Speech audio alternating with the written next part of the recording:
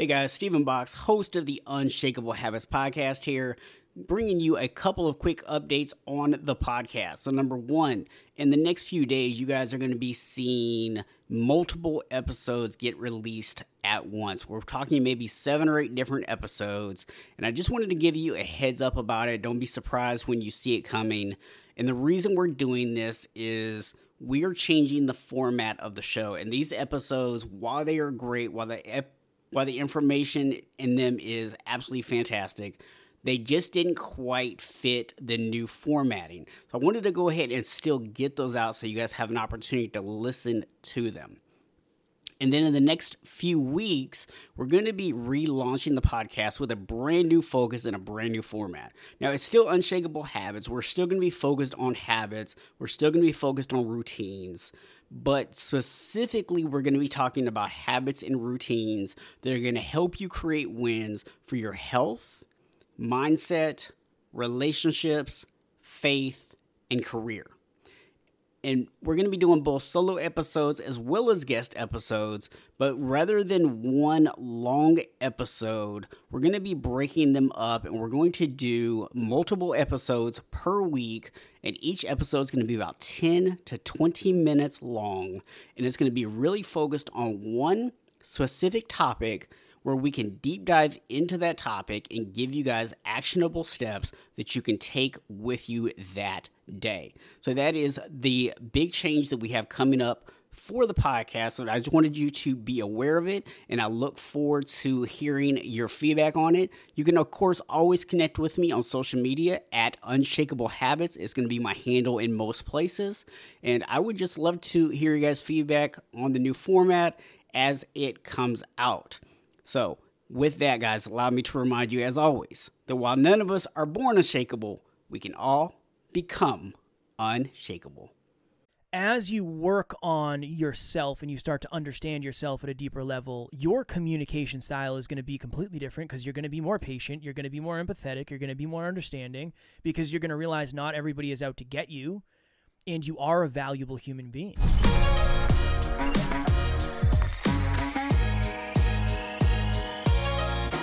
All right, guys. So as you can see, this week I have Kevin Palmieri with me from Next Level University, and I'm looking forward to our conversation today. So Kevin, thanks for joining me. Absolutely, my friend. You and I have been chatting for a minute now, so I'm excited to join and see where our conversation takes us today. Yeah, and for longtime listeners of the show, they might be thinking Next Level University. I'm pretty sure I've heard that somewhere before, and that is because we did have your partner on, Alan, back in the first season of the podcast. So many moons ago. Back. Yes, excited to have you guys back. I appreciate it. I heard many good things from Alan, so I'll give him my perspective after today. Awesome. Sounds like a plan. So you and I were talking before the interview here, and we talked about this idea about self-worth. And I think this is an interesting conversation for a lot of men, because most guys, we think about self-confidence, right? We think about our perceptions, but it's usually from an external validation, right? Our job title, how much money we make, the things that we can provide to our families, things like that, right? Mm-hmm. But none of that really is about self-worth. And you kind of talked about how you have a different perspective of what self-worth is. So you want to dive into that? Yeah, it's very, very interesting. I think of it from two perspectives. I think of self-worth and self-belief. So self-worth, well, let's just use self-belief. Self-belief is your belief in your own capabilities of creating an outcome. Yeah. So on a scale of 1 to 10, how much do you believe that you can build a treehouse right now? 10. Awesome. Self-worth is deserving it, is belonging there. It's actually having the internal value of treating yourself to the level that you should be treated. Mm-hmm. So just as an example, Stephen, I had a call with somebody recently, and this is a very masculine human being who has a brand built on helping other men. Yep. So very, very, very similar to you. Yep. We were talking about his podcast and turning his coaching business, making it bigger and all that stuff. I said, all right, let's do this. On a scale of 1 to 10, how much do you believe in your own unique capability to do that? And he said 10. It's done. I can do it. Yeah. It's done. I know how to do it. I said, okay, interesting. On a scale of 1 to 10, how much do you feel like you actually deserve to get all the benefits of the results that you're going to create? And he looked at me, Steve, and he went, oh no. He said, maybe 2. I said, that's a problem. This isn't a, I don't know how to do it, I can't do it thing. This is a, even if I was to do it, I wouldn't feel comfortable stepping into the success I've created because I identify as somebody who has low self-worth. That, I think, is a bigger problem for men than we realize. And I had that for a long time. Yeah. I had that for a long, long, long time, and I looked for all the external things to fix it. Yeah, and it's interesting that you bring this up because I wanted to give some kudos to this guy for actually recognizing that, right? Because I think for a lot of guys, they don't have that level of awareness. If you say to them, do you actually feel like you deserve these things? They're going to be like, I mean, yeah, I think so, right? Like it's kind of, there's a little hesitation, that little uncertainty in the answer. But I don't know that a lot of guys could really give themselves that score. So Yeah. how does one know? Like, how do you know that imposter syndrome, I think, is a common terminology for it here. How do you know that that's setting in and that you have it? It's a challenge because it's almost like I think the level that you feel you deserve something should be connected directly to the level of effort you've put in. Mhm. So that, if you've been putting level 10 effort in and you feel like you deserve it at a level 2, I would argue that you probably have a low self-worth issue. On the opposite end, if you've been putting in a level 2 effort and you feel you deserve level 10 results, you have delusionally high self-worth, which is just as potentially bottlenecking, because here's the interesting thing. If you have low self-belief, you don't take action, you don't get results, you don't get feedback, you don't get proof. If you have hyper high self-belief, you might convince yourself you don't even need to try. Okay, that's going to hold you back. Low self-worth, you don't feel like you deserve it, so you may never try. High self-worth, you don't think you have to try because you think you deserve it by default. Yeah. That's a very, very dangerous place to live, and that shows up in relationships. And so, yeah, I would say the best way, number one, I think we all intuitively know if we ask ourselves the question. Yeah. But if you were to compare the level of effort you're putting in versus the level you feel you deserve the results, I think that's probably a pretty fair place to start. Okay. So can we maybe make that more concrete? Yeah, let's give a specific example of what might it look like to feel like you don't deserve the results. What might it look like? I mean, to your point, imposter syndrome, Mhm. almost extreme humility to the level of self-deprecation. So if somebody said to you, say you have the result, right? This happened for me a lot early on. People would say, you guys are really good podcasters and congrats on all of your success. I didn't have the self-worth to own that, so I'd say, no, it's nothing. No, we're not doing anything different. Like, it's not that big of a deal. All of that is basically me giving away the wonderful gifts of compliments that you're giving me because I don't feel I deserve it. I just low-key don't think I'm that good, so that can't be real and I can't own that. So, yeah, if you find yourself struggling with owning compliments, that's another telltale sign that you probably have lower self-worth. Yeah, I love that example because when you start thinking about specific instances of where this might show up, I think compliments are one of those really big ones. Yeah. A lot of guys, and we don't talk about this enough as men, a lot of guys have been taught that you don't want to be cocky, that you don't want to be arrogant, that you don't want to be egotistical. And it can very much feel like if someone gives you a compliment, that any positive response you have to that throws you into those categories. Fair. And the result of it is that a lot of us shy away from those compliments. Mm. And in doing so, without maybe even realizing it, we are telling ourselves that we're not worth it. This is an interesting thing. If you've ever given someone a compliment and they owned it, I'm willing to bet you probably didn't think they were arrogant. Mm-hmm. If you're watching or listening. Yeah. I think arrogance is confidence without competence. Yeah. I think self-deprecation is competence without confidence. You're actually really, really good at something, but you never own it. Yeah. That, you're not arrogant if you're actually good at it. Yeah. Really. Now, here's the tough part. Around some people, you will always be arrogant because they don't have they might not have the level of belief you have. That's why it gets wonky. Is in some groups you'll never be arrogant. In some groups you may always be considered arrogant. But you have to know what your truth is. I get a lot of compliments on you're a really good speaker. I get that often. Awesome. Yeah. Usually what I'll say is, and whether I am or not, I don't know. But usually what I'll say is, thank you so much. I've worked really, really hard at this, and I just have a lot of reps under my belt. That's the truth. Yeah. I'm trying to own it, but I'm not going to say, thank you so much. I do think I'm the best. I am the best this side of the Mississippi. I know that. Yeah. That's different. That's different. So, yeah, it's interesting. It's interesting. And anytime you're in communities with other people, it gets wonky because it's their perspective of you against your perspective of you, and things get really, really muddied when that happens. Yeah, and it's so interesting how a lot of times other people have a higher opinion of us than we have of ourselves. Yes.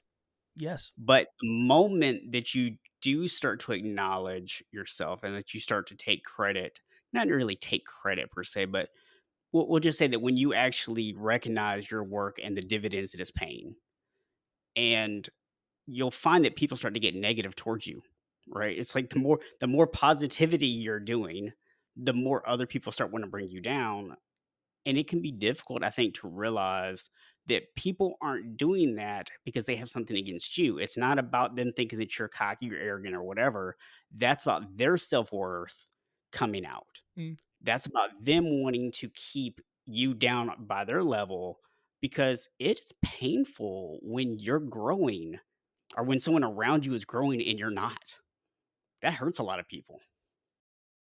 I had a girlfriend who, when I was 25, she had massive goals, massive dreams, a ton of self-belief, a ton of self-worth. I'd argue maybe over on self-worth. And she wanted to move across the country and chase her dreams. And I told her it was stupid because I couldn't handle, just to your point, I couldn't handle that. To me, it was like, no, that's not going to work. I don't believe in myself, so there's no way I can believe in you. I don't think I'm capable of doing that, so there's no way you're capable of doing that. All of that was very, very unconscious. I wasn't thinking that way. And then a layer below that is, I was afraid she was going to leave me behind. Yeah. Because I knew if she knew how great she was, she actually would leave. And she did. And she should have. That's exactly what happened. Yeah, that is a very challenging piece to this whole thing. Yeah. Now, to your point, what I would argue is if you can be empathetic and just understand, for me, it's somewhat easy to be empathetic because I've been there. I know what it's like to have the fear of being left behind. So now I can say, okay, this person saying all these things probably isn't super fulfilled. If they're taking time out of their Wednesday to reach out to me to throw scarcity at the abundance I have, okay, I can kind of understand that. But it comes with practice and, unfortunately, exposure. Yeah, and I think so much of it is anticipating it, right? As you start to change your self-worth, your value of your self-worth anyways, and you start to show up as your authentic self, you start being willing to put yourself out there more because you're going to have that confidence to do so. There's going to be people who are going to sling arrows. Mm. And you might want to decide up front how you want to handle that, right? And I think that you really kind of laid out the best approach there, which is be willing to sit back and ask yourself, what does this person really have going on? And have empathy towards their situation and not just lash back because, again, so much of this stuff goes back to your thoughts have such an impact on you. Because if you start worrying about everything that everybody says and you start feeling like you need to defend yourself against everything everybody says, all you're doing is bringing your self-worth back down. Yeah. Yeah. Or overinflating it, one or the other. Yeah, you're going to probably get arrogant. Yeah. You're going to get arrogant. And I think the biggest piece to this whole thing is, this is the interesting thing. It's almost like at times, this is the negative side of it, at times you almost get reprimanded for digging into your past and learning about yourself at a deeper level by people who are yet to do that. Yeah. That's the reason it happens, is you're a potentially shining example on the things that they haven't learned about themselves yet, and that's totally understandable. Again, I've been in that position. The first step is figuring out, where does the low self-worth come from? Yeah. And from me specifically, and many people I've seen, it's either not having a male figure around or having a very, very, very negative male figure who makes you feel bad about yourself consistently, which then becomes your identity is I'm not good enough. I always make mistakes. I never do it right. Not smart enough, blah, blah, blah. And that runs your life. And until something happens in your life, it's very hard to recognize that. Now, I'm grateful we're having this conversation the way we are, because maybe you'll hear something and say, interesting. Every time somebody gives me a compliment, I run in the other direction. Or the way I look to find a partner is based on how many of my insecurities they'll be able to solve for me. That is a low self-worth approach. Again, did it. Same thing. My girlfriend was a model. Yeah, I feel really good about that. That's not the answer. Right. Yeah, and I think, again, going back to this idea of external validation, I think most of us have been there at some point, right? Where whether it's the job title, the beautiful, wife or girlfriend, the car, or whether it's just being able to go out and buy the new pair of sneakers, right? No matter where somebody falls kind of on that, path of success, we all, I think at some point have probably done it, where we look to something outside of us to validate us. If I try to think of it from the perspective of, the Libra scales, I think of external results, internal, not balance, but I don't know, internal success. External success, internal success. Whichever one has more in it, the opposite is probably going to be a big bottleneck for you. Yeah. So you go get all the external success, the delta, the void, the missing piece, the bottleneck, the blind spot, it's the thing that you haven't worked on. And usually for men, it tends to be the internal stuff. Yeah. The weird thing is, Stephen, think about young women. A lot of girls, young women, girls, they're journaling when they're very, very young. What is that? That's self-awareness. That's intuition. That's internal stuff. Yeah. The more okay you become with that, like learning about yourself is always going to be super important. Knowing what your traumas, triggers, fear response is, insecurities, that stuff is it makes you feel pretty weak. Yeah. When you're doing it, but that is some of the strongest work you can do as a man. Yeah. Yeah, I think there's a lot of value to having this conversation too, right? Where as men, we've been taught, don't feel your emotions. Keep everything inside. Focus on the thing in front of you. Be a problem solver, right? Those are the things that we're kind of taught.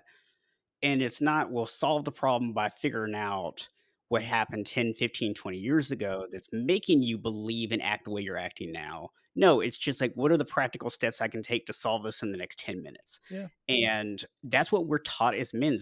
And not only taught, but that's what society has reinforced to us. Yet, like you just said, women, it's the exact opposite. They're basically encouraged from a young age to look inside, to be aware of what they're feeling, what's going on. So it's just a very interesting contrast between the two. Well, if you think about it, in the grand scheme of things, we haven't been civilized for that long. So there's only been a few generations of potentially bad or good advice. Yeah. It's starting to shift now. I mean, mental health is on the up and up, and more people are talking about it. It's very hard to change the conversation around this because a lot of the people that are giving the advice are the people who still believe this. Yeah. So that's really hard, where I never resonated with a lot of the stuff I used to hear because you could tell these people had level 10 belief in themselves. Yeah. And I didn't have level. It's like, just go do it. You have to do it and be confident. I understand that. I don't know how to be confident. I need help with that. Yeah. Or you're worth it. You deserve it. You belong. It's like, no, I understand, but how do I work through that? I had a call with somebody the other day, and this is a podcaster I'm working with, and he said, it's interesting, Kev. The stuff that means the most to me is the stuff that I struggle to promote the most, or I struggle to talk about. Let's just say talk about instead of promote. Yep. And I said, interesting. Is there a history of that? And he said, yeah, I wrote a book. I mean, I have a book on Amazon right now, but nobody knows about it because it's something very near and dear to me, but I've never spoken about it. Interesting. Hmm. We dug and we dug and we dug and we dug. And this is what we got to. I said, can I just throw a question out there? He said, yeah, of course. I said, were you raised in a society and or household that was extremely judgmental of you being loud, being proud of what you do, talking kindly of yourself, like owning it? And he said, absolutely. I said, there it is. That's it. That is showing up in the way you post on social media, the way you record your podcast episodes, your coaching calls, every single thing you do. So that person, that's a self-worth issue. Yeah. He's been told to not be worthy, basically. Don't own your greatness. Don't lean into it. That is a very, very, very challenging place to live. Now, luckily for him, he seeks advice and he works on himself, where other people potentially go over, like you said, and then they become toxic because they think that's what they're supposed to be. Yeah, I think it's also interesting as you were talking about that.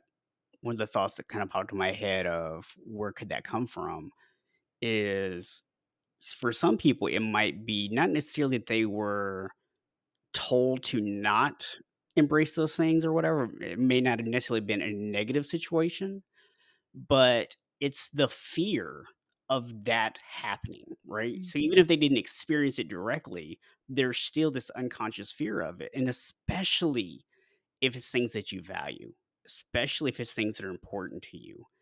And you start putting that stuff out there, you start telling people about it. What if somebody comes along and says, well, that's just stupid, right? And Yeah. now you're like, oh crap. And now the worry kicks in of people are going to find out that you don't know as much as you portrayed to know and that you're this imposter. And it goes right back to the conversation we started having. And these are the things that maybe you don't think of yourself as someone who doesn't value yourself, right? Maybe you think that you have good self-worth, but maybe as you're hearing this, you start going, yeah, you know what? I am sometimes afraid to be my authentic self. Maybe if I'm around my close friends that know me really well, I can be my authentic self.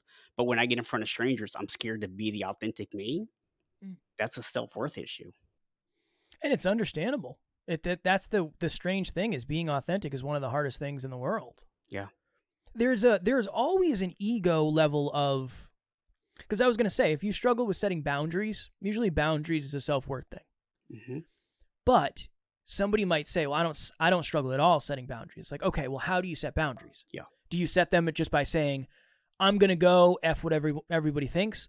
That might not be you being good at setting boundaries. That just might be an arrogant way for you to get out of a situation you're uncomfortable in. Yeah. So there's layers and layers and layers and layers to all of this, that it just takes years and years of self-reflection. But it starts from the place of understanding that this will be worth it. If you think of it this way, if you more accurately weighed your self-belief and your self-worth, wouldn't your relationships just automatically improve because you would be setting boundaries and you'd be a more supportive partner, or you'd believe in the relationship more, whatever it is?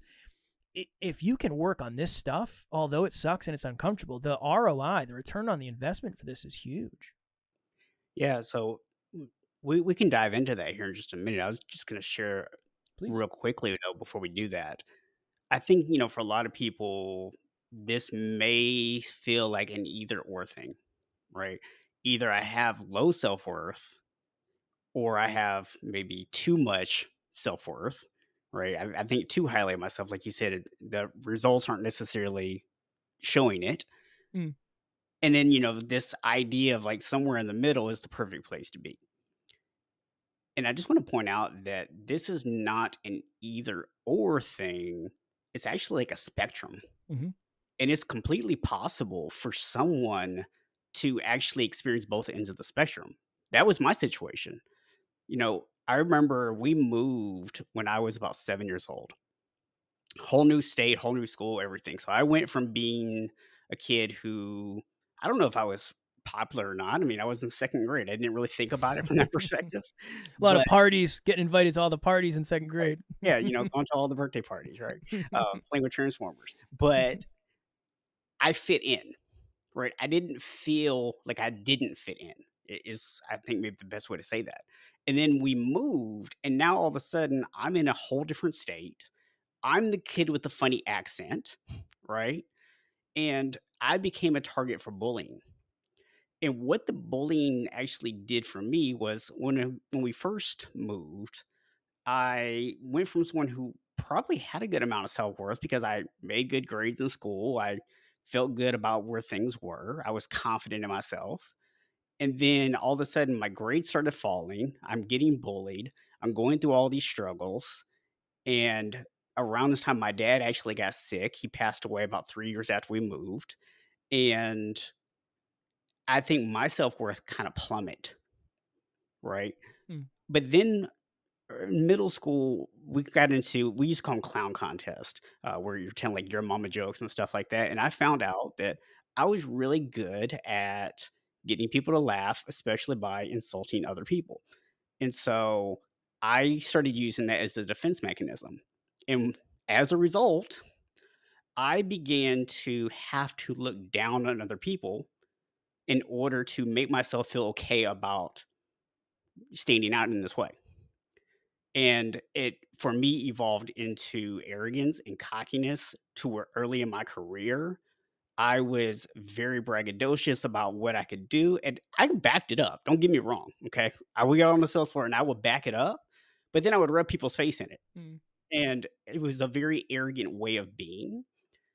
And it wasn't until a few years later, through a lot of reading and educating myself and learning about leadership and things like that, that I started to recognize my own patterns and I was able to change them and able to come back to a more neutral place. So for me, it's like I went the whole spectrum, right? Like everything from extremely low self worth to very overly self worth, you know. So I get the whole spectrum. So I just wanted to kind of share that and point out to people that it is a spectrum and you can experience every single bit of it. Mm. I'm very glad you did. Yeah, we call it the drive to five. The five's the middle. That's five's balanced. Yeah. I was somebody who had very low self-worth. We went to an event, a Brendan Burchard event, and I came back and my self-worth was through the roof. And it wasn't accurate. I mean, yeah, I was around a bunch of people who valued me for the first time ever, but there you go. They valued me and increased my self-worth. We always, the analogy I've always used is when you get a new bout of confidence, belief, or a new bout of self-worth, it's a tool or a weapon you don't know how to use yet. Yeah. So it's just like a nail gun. You're shooting nails all over the place. You just don't know how to use it yet. That's okay. Sometimes you break rapport with that. So let's go back to this idea about how getting this concept and really figuring out how to get back to, as you say, five, Mm. getting back to that middle, right? How does that actually improve our relationships? I mean, how am I going to show up better as a boyfriend or a husband or a father or a leader or any of those things? How am I going to show up better in those ways by getting this right? One, you're not going to perpetuate the behaviors and or thought process that creates either higher or lower, right? So it's like you're going to understand the importance of level setting people when you level set yourself. Okay. As you work on yourself and you start to understand yourself at a deeper level, your communication style is going to be completely different because you're going to be more patient, you're going to be more empathetic, you're going to be more understanding because you're going to realize not everybody is out to get you and you are a valuable human being. You're just going to become a more evolved human. Yeah. And when you're more evolved, every situation you're in is more evolved and there's more potential there. I know that's a very woo-woo answer, but when you work on yourself, you become capable of influencing things in different ways. And when you work on the weaknesses, those weaknesses don't have to show up in your relationship anymore with your partner, children. I love the fact that you brought this up because I think there's a principle, and it's really more of a biblical principle, but I think that a lot of people, even outside of people who have a Christian background, also kind of buy into this idea that the man is supposed to be the leader in the home, right? And I think so many times when we think about that phrase, be the leader in the home, it gets the wrong associations. It means I'm the boss. I tell everybody what to do or whatever, right? And that's not what leadership is. Mm. Leadership, first and foremost, is about setting the mood. right? It's about creating the culture of your environment. And what you just talked about there, when you become less judgmental, when you stop feeling like the world is out to get you, when you start to think that actually the people around you want the best for you, that they have your best interest at heart, the vibes that you're going to set are totally different. And your spouse, your kids, they're going to react to those vibes differently than they react to the vibes you're giving out now. That's a very good, very, very good point. And you're also going to be able to teach things through experience that you maybe weren't capable of. My wife gave me a wonderful compliment recently. She said, because of you, I'm far better at setting boundaries. Like, do you know why? It's because I've leaned more into my self-worth over the last 4 years. That's why. You just see that. Yeah. You see me setting boundaries and you say, oh, interesting. Kevin sets boundaries that way. Let me practice that. That's really all it is. It's if the people around you are going to be influenced by what you do, if you increase the quality of what you do, you're going to influence people positively. So yeah, to your point. And I think the other thing about it too is you're most likely going to become more, I don't want to say approachable. You're probably going to be better to be around. Yeah. Because somebody who doesn't believe in themselves at times, it's maybe hard to be around that person if they're always saying, oh, it's the end of the world, nothing's going right. It's very hard to be around somebody who's arrogant. Yeah. It can be very hard to be around somebody who has low self-worth because they don't believe in themselves, and they might throw dirt on your big goals and your dreams or your celebrations. And on the other end, if it's too high, they might just say, well, it's all going to work out the way it's supposed to anyway. Like, we don't have to worry about it. Yeah. You're going to be balanced. And when you're balanced, you're probably more positive to be around anyway. Mm-hmm. Yeah, it's interesting. I had a call actually with a client recently, and we talked a little bit about this concept, right? Where he was expressing some frustration that he feels very underappreciated in his house, right?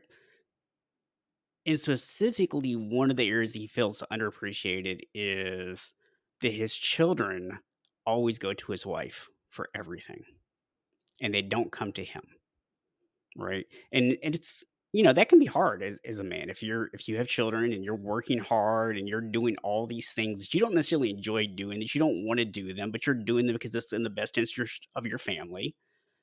And then you just feel like your family looks at you as an ATM, basically, right? Is kind of how that starts to feel. And so he was very frustrated that anytime that the kids have any issues whatsoever, they go to the wife instead of him. And I asked him, I said, when's the last time that you openly allowed your children to know that you struggle with anything? And he thought for a second. He goes, I don't think I've ever done that because I want them to see me as strong. Like, they need their dad to be strong. And I said, why would they come to you and express problems that they're having when the image that you've put out to them is that you're above reproach? Mm. And it just like it hit him like a sledgehammer, right? Because the reality is, and I think so many guys find themselves in this situation, we buy into this belief that society has given us that we're supposed to hide our emotions, that we're supposed to be strong, that we're supposed to be the ones who just take it and just deal with it and shove it all down, that we don't realize that the message that we're communicating to everybody else is that we don't need anything, Mm-hmm. even when we do. 100%. And just like you said, that wasn't even spoken. That was just unspoken. I don't complain about the stuff that I'm going through.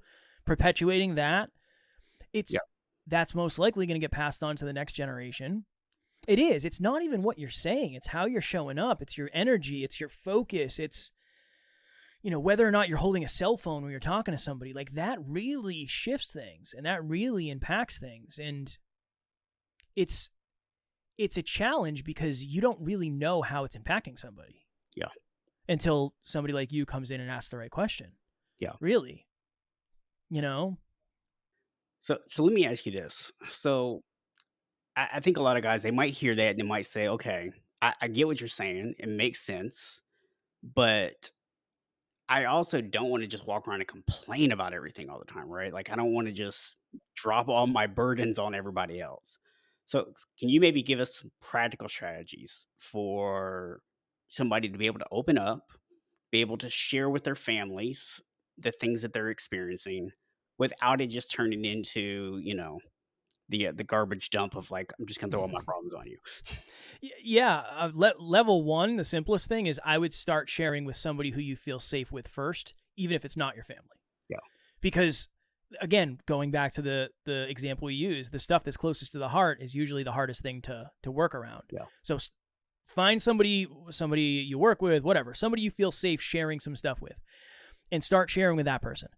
Then I would say, just think of it from a place of, is this going to be constructive? Or is this just going to be me sharing for the sake of sharing? Or am I just complaining because I want somebody to listen? Because there's nothing wrong with venting as long as the other person knows that you're venting, not looking for some sort of response or some sort of strategy. That's part two. And then part three, when it comes time to like actually do it, create some sort of mechanism to do it. So for me, I go to my wife and I say, hey, can I have a vulnerable share? Yeah. That's what I say. Hey, and that's when she knows Kevin's about to open up with something that is very meaningful to him. It might be very scary, and I'm gonna sit here and make a safe space for him. And then I do it, and then we kind of go off and figure out, okay, what's the conversation around that? Maybe I'm starting to resent something, whatever it may be, and then we go from there. The whole thought process around this, though, is it's going to be very, very hard for you to be vulnerable with anybody else until you're vulnerable with yourself first. Mm. That's why this whole thing starts with that philosophical, what's the work you're doing on yourself? Because the work you're doing on yourself is going to carry over to everything else. But that's kind of the formula I would approach it with. Yeah. Yeah, I think this goes back to something you talked about earlier, which was a lot of women when they're young girls, they start journaling. Mm-hmm. And I think journaling is a great place for people to start because it's something that's private, something that no one else has to see right now.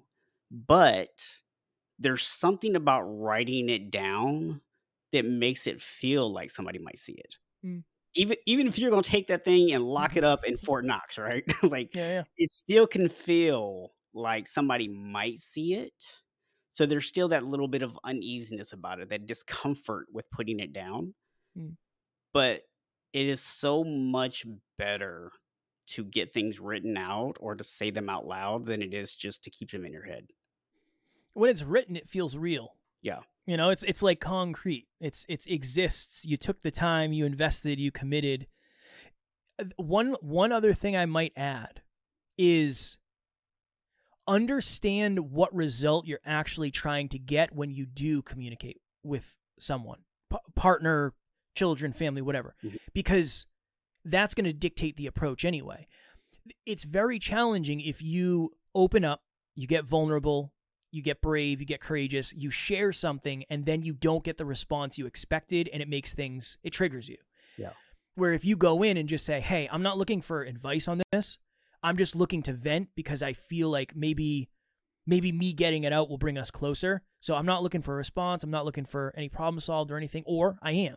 I'm looking for strategy. Maybe you see something that I don't. What can I do better here? Yeah. At least that way, whoever you're communicating with, you're on level playing field, so they actually understand what energy, what vibe, what strategy you're looking for. Yeah, and I think something to add to that is be careful about who you go to, right? I mean, you kind of alluded to that earlier because let's say right now that you've been very shut off, you don't express things, and there's a lot of defensiveness, right? And defensiveness usually comes from us trying to validate ourselves, right? It's having low self-worth makes you defensive. And so a lot of guys out there, they may find themselves right now in a situation where they've created an environment in their marriage where their spouse is kind of in this tick for tack type environment, right? And if you just go to this person out of the blue and you go, you know what, I want to open up, I want to be, honest with you about something that I have going on. you're probably not going to get the response that you're hoping for right now, right? Mhm. Because they're not in a place yet to be able to give you that. Because right now they think you're still at war. Okay. So you need to find someone outside of your marriage in that instance. And maybe that's a coach, maybe that's a counselor, maybe that's a friend, whatever, right? But you go and you find someone outside of that relationship that you can start to do this internal work because you can't make other people change. But like we said earlier, when you start to change, other people will naturally start to change around you because the reactions they have now, they're reacting to what you're doing. So when you change what you're doing, they will react differently. It's hard because in an ideal world, everybody would go into a relationship with the understanding that it's about growth, but that's not. A lot of us start relationships when we're young and we don't really know what the hell we're doing. Again, I've been in many of those, Yes. but yeah, it is. It's if you can get to the point where you and your family and your partner and everybody in your life understands that relationships are about growth. Mhm. They're not about completing you, they're not about all of that. It's about growing together. It's about growing separately so you can bring more to the family, to the household, to whatever, to the universe, whatever it is you believe in. And together you become more. Yeah. So you go get better, your family goes and gets better, your partner goes and get better. Okay, cool. Now you bring it together and the sum is greater than the parts. Always. Yeah, so something that you brought up in the pre-interview that I think kind of makes sense to talk about here is the way that you communicate, right? When especially when it comes to the way you see yourself and how that affects your communication. So one thing that a lot of us guys tend to do is be problem solvers, right? So your wife comes to you, she's open, she's honest about what she's got going on, she's telling you about her day. And what do? We jump right in there like, "I got a solution for you, babe. Let's do this, right? We can get this thing fixed in the next 5 minutes." But that doesn't always work out, and I think a lot of guys are confused on why. So give us some insight here. Yeah, I would say it's again, it just goes back to the intentionality behind the communication. Not everybody's looking for an answer. I mean, Google's out there if people are looking for answers. Yeah, Some people just want to be seen, some people just want to be heard, some people just want to be validated, some people just want to vent. yeah, I'm that way. I get that way too. So my approach has always been, do you want support or do you want strategy? Or do you want a shoulder or do you want strategy? That's always the question I ask when my wife brings something up. Because I'm as guilty as any human walking the planet of interesting. Have you ever thought of doing it A, B, C, D, E, F, or G way? yeah. No, that's not the answer. And I think just a deeper level and a deeper understanding is how does communication with your partner go? Like what is the normal, if we were just to think of like a diagram, it starts here and then one of us gets heated and then we turn off to the conversation. I tend to leave the room. My partner tends to stay and they want to talk. You have to understand the traumas and the triggers. Mhm. Also, another important thing, and this has been a very important breakthrough for me, you have to understand what the personal Richter scale is. And all I mean when I say that is if somebody grew up in a household where there was a lot of arguing, Mm, a level 2 argument for them might be like a level 6 argument for you, or disagreement, whatever word you want to use. yeah, Just understanding that their experience is going to completely dictate their communication style, and yours is too. And a 2 for you might be an 8 for them, or an 8 for them might be, a 10 for you. Knowing that about your partner is so, and about yourself is so incredibly important. yeah. Yeah, I think that's a really good point. And I've never really thought about it in the context of relationships, but it is something that I teach people when it comes to creating habits and setting up your environment for success, right? I can sit here and tell people, yeah, you know what? For the majority of people, having your room at like 68 degrees Fahrenheit and nice and quiet and blackout curtains and all that stuff is going to create an optimal sleep environment. But if you're someone who grew up in a neighborhood that was always loud, there were always police sirens and things like that going, silence might be the most uncomfortable thing in the world to you, right? Or if you grew up in a house that had like 12 kids, right? Silence might feel really uncomfortable to you. And so you go and follow this advice that everybody else has given, and you're like, "It doesn't work for me. Why? Am I broken?" No, you just have a different set of inputs that you were given, so you process information differently. Mm. Yeah. Well, it's the same here. The same here. You got to take what you hear and run it through your own filter. It's like, I don't know if that would work for me. I don't know. Well, maybe that would work. Yeah. And then you just test stuff. Yeah. You just test stuff. I'm sure I've had a million things that I've tried that just didn't work the way that I expected, and then you just kind of reformulate the plan and reattack the problem and rinse and repeat forever. Yeah, I always say if you want to know if someone is a really good coach, there's a very simple test. And it is you see how many times they give very specific, detailed answers versus how many times they say it depends. Mm. Because great coaches say it depends a lot because they understand the nuances of individuals versus inexperienced coaches give you textbook answers that assume that everyone has the exact same set of circumstances. Well, I had a really good coach who used to say, if I was in your skin, that's what he used to say. If I was in your skin, not what I would do. No, no, no. It's not what you would do. If I was in your skin, this is what I would do. It's a little weird phrasing, but I agree. I agree. There are so many intricacies to life. Yeah. I couldn't imagine. I was on right before this. This is how weird life is. I was on a podcast that predominantly speaks to single moms. Hmm. And I literally at one point said, I can't claim to know what it's like to be a single mom. I can only understand to the level I can understand. I don't know. I have 2 cats, Stephen. 2 of them. That's it. Those are my fur babies. That's what I got. Yeah. Yeah. And it's interesting because I think everyone has to realize the number of factors that go into all this, right? Because when you start to think about it, we talked about having empathy, right? This is like empathy next level, right? Like the way I did that next level. I did very much. So when you look at empathy, usually it's a matter of like understanding where somebody's coming from. But if we take it up a notch, we can start to look at not just where are they coming from, but why are they coming from there? And your perspective and my perspective as white males is going to be different than if someone was African American or someone was Asian, right? Completely different environments. Mm. Someone who is male versus female, right? These are, different. Or someone who identifies as non-binary, their experience is going to be completely different. So when you start thinking about why other people react, it's easy, I think, sometimes to go with the simple answer. Well, that's, they were just brought up in a household where that's where they were taught. But most of us are not just forged by one environment. We're usually forged by multiple environments, multiple circumstances, the things we see on TV, the things we see in movies, the things we learn in school, the people that we hang around, all these different things have an impact on us. Mm. Yeah. And even like starting from the domino effect of maybe where you raised was different, and then where you were raised affected the people you spent time with, who then affected the college you went to, that affected the person you dated. It's very strange how one thing affects everything. Yeah. But everything also affects one thing. At the end of the day, I think self-awareness is the thing. I really do.